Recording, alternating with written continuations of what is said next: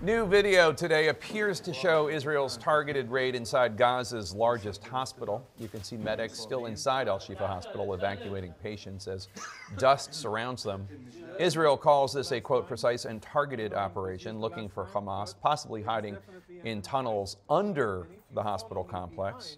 The IDF released this video claiming to show where Hamas terrorists hid and stashed their weapons. We should note this is video being released by the IDF, the Israeli military. We cannot independently verify the contents, as CNN is not on the ground there.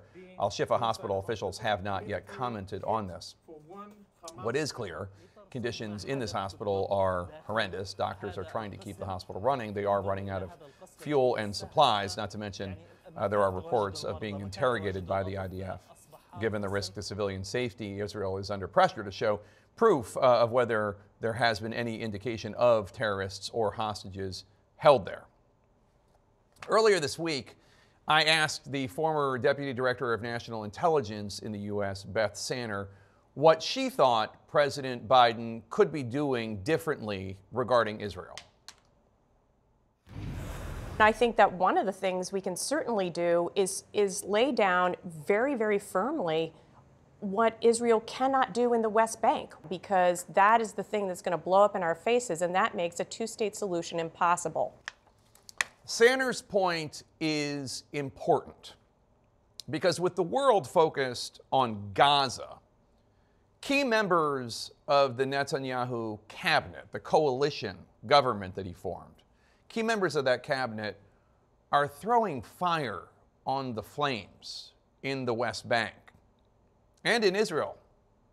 In the Israeli newspaper Haaretz on Monday of this week, columnist Odeh Bisharat called out two of the members of the Netanyahu cabinet for taking advantage of the Hamas attacks, taking advantage and using the attacks to advance their racist, anti-Arab agenda.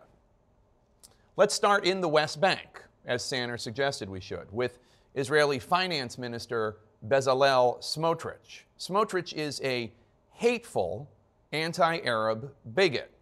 He's a far-right politician in the Netanyahu coalition, and he has broad powers over civilian issues in the West Bank.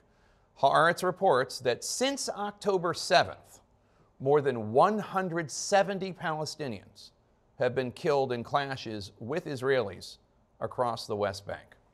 Now, way back in 2005, when Israel was withdrawing from Gaza, Smotrich was arrested by the Israeli security services, the Shin Bet. Smotrich was arrested under suspicion of planning terrorist attacks. He was held by the Shin Bet for 3 weeks. He was suspected of planning to block major public roads and damage infrastructure. That's according to Yediot Achronot, a major Israeli newspaper. In 2019, the former deputy head of the Shin Bet called Smotrich a, quote, Jewish terrorist. That's according to Israel's Channel 13. Now, Smotrich denies those claims.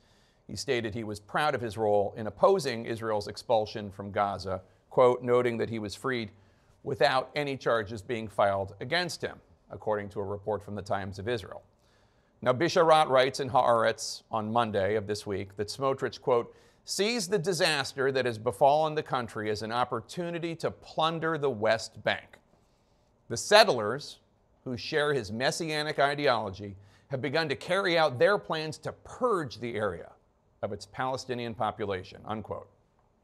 As with this scene you see of armed Israeli settlers, zealots, extremists, harassing Palestinians, wreaking havoc in the West Bank. And then there's the Minister of National Security, Itamar Ben-Gvir. Quote, immediately upon hearing of the criminal Hamas attacks, Bisharat writes, Ben-Gvir was calling for a sequel to the 2021 Arab-Jewish riots in order to devour what is left of Israeli democracy, unquote. This includes armed militias, subordinate to Ben-Gvir, wandering the streets of Tel Aviv, and, quote, the thought police, hard at work, arresting civics teacher Dr. Meir Baruchin for posts on Facebook opposing the Israeli army's operations in Gaza. and for showing compassion for Palestinian suffering, unquote. Of course, Ben-Gvir's first targets, he writes, Israel's Arab citizens who have been harassed, indicted, and arrested. Quote, not only is the blood of human beings being spilled, so is the blood of Israeli democracy, or what is left of it. Around it, a crazed band is dancing joyfully. Ben-Gvir, quote, has declared war on the Arab community, and not a single word of criticism has been uttered by the Israeli mainstream against this shameful spectacle, unquote. Yesterday, Ben-Gvir posted this video bragging about how Hamas terrorists are receiving, quote, the most stringent conditions. 8 handcuffed terrorists in a dark cell, iron beds, toilets in a hole in the floor. To which Israeli citizen Gil Dickman tweeted to Minister Ben-Gvir, quote, Itamar, I'm begging. My cousin is now in the hands of Hamas. He's kidnapped his cousin. Your words about the dark dungeon, the hole in the floor, the handcuffs, and the humiliation put her in real danger. Your every tweet is a match that burns the hearts of our families. I'm begging, Itamar. There are Israelis there whose life and death are in the hands of your tongue. Please stop, unquote.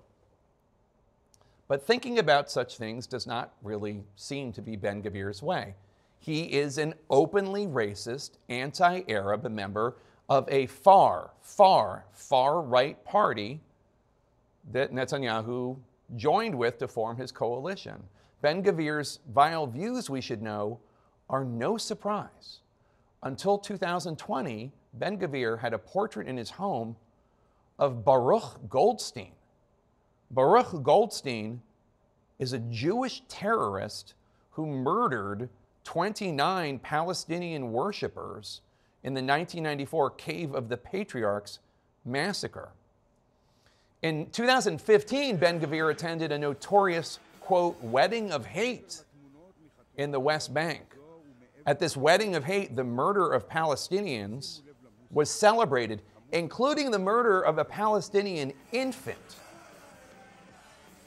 It's sick. Now, in January, it seems like 100 years ago, but it was only 10 months ago, I asked Prime Minister Netanyahu about these two anti-Arab racists, these extremists in his government. You have appointed some individuals, controversial figures, not part of your party, including ultranationalists Bezalel Smotrich and Itamar Ben-Gvir.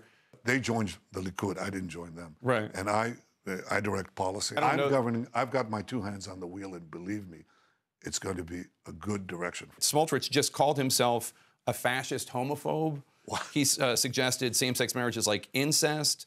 The former deputy director of Shin Bet said he was a Jewish terrorist, that he tried to stage an event when the Gaza pullout was going on.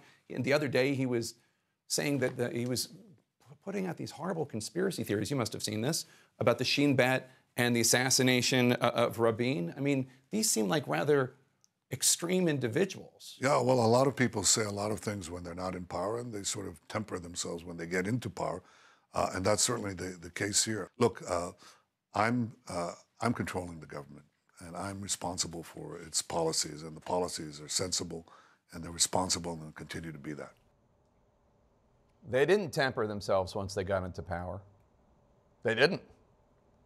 And if Netanyahu's hands are on the wheel, the question for Netanyahu is, does he stand by the extremism of these two cabinet ministers? Because it's not just the presence of Smotrich and Ben-Gvir in the Israeli government, it is the policies that they are enforcing in the West Bank and in Israel that are clearly inconsistent with the image Israel is portraying to the Western world at this crucial moment in Israel's existence that needs to be challenged.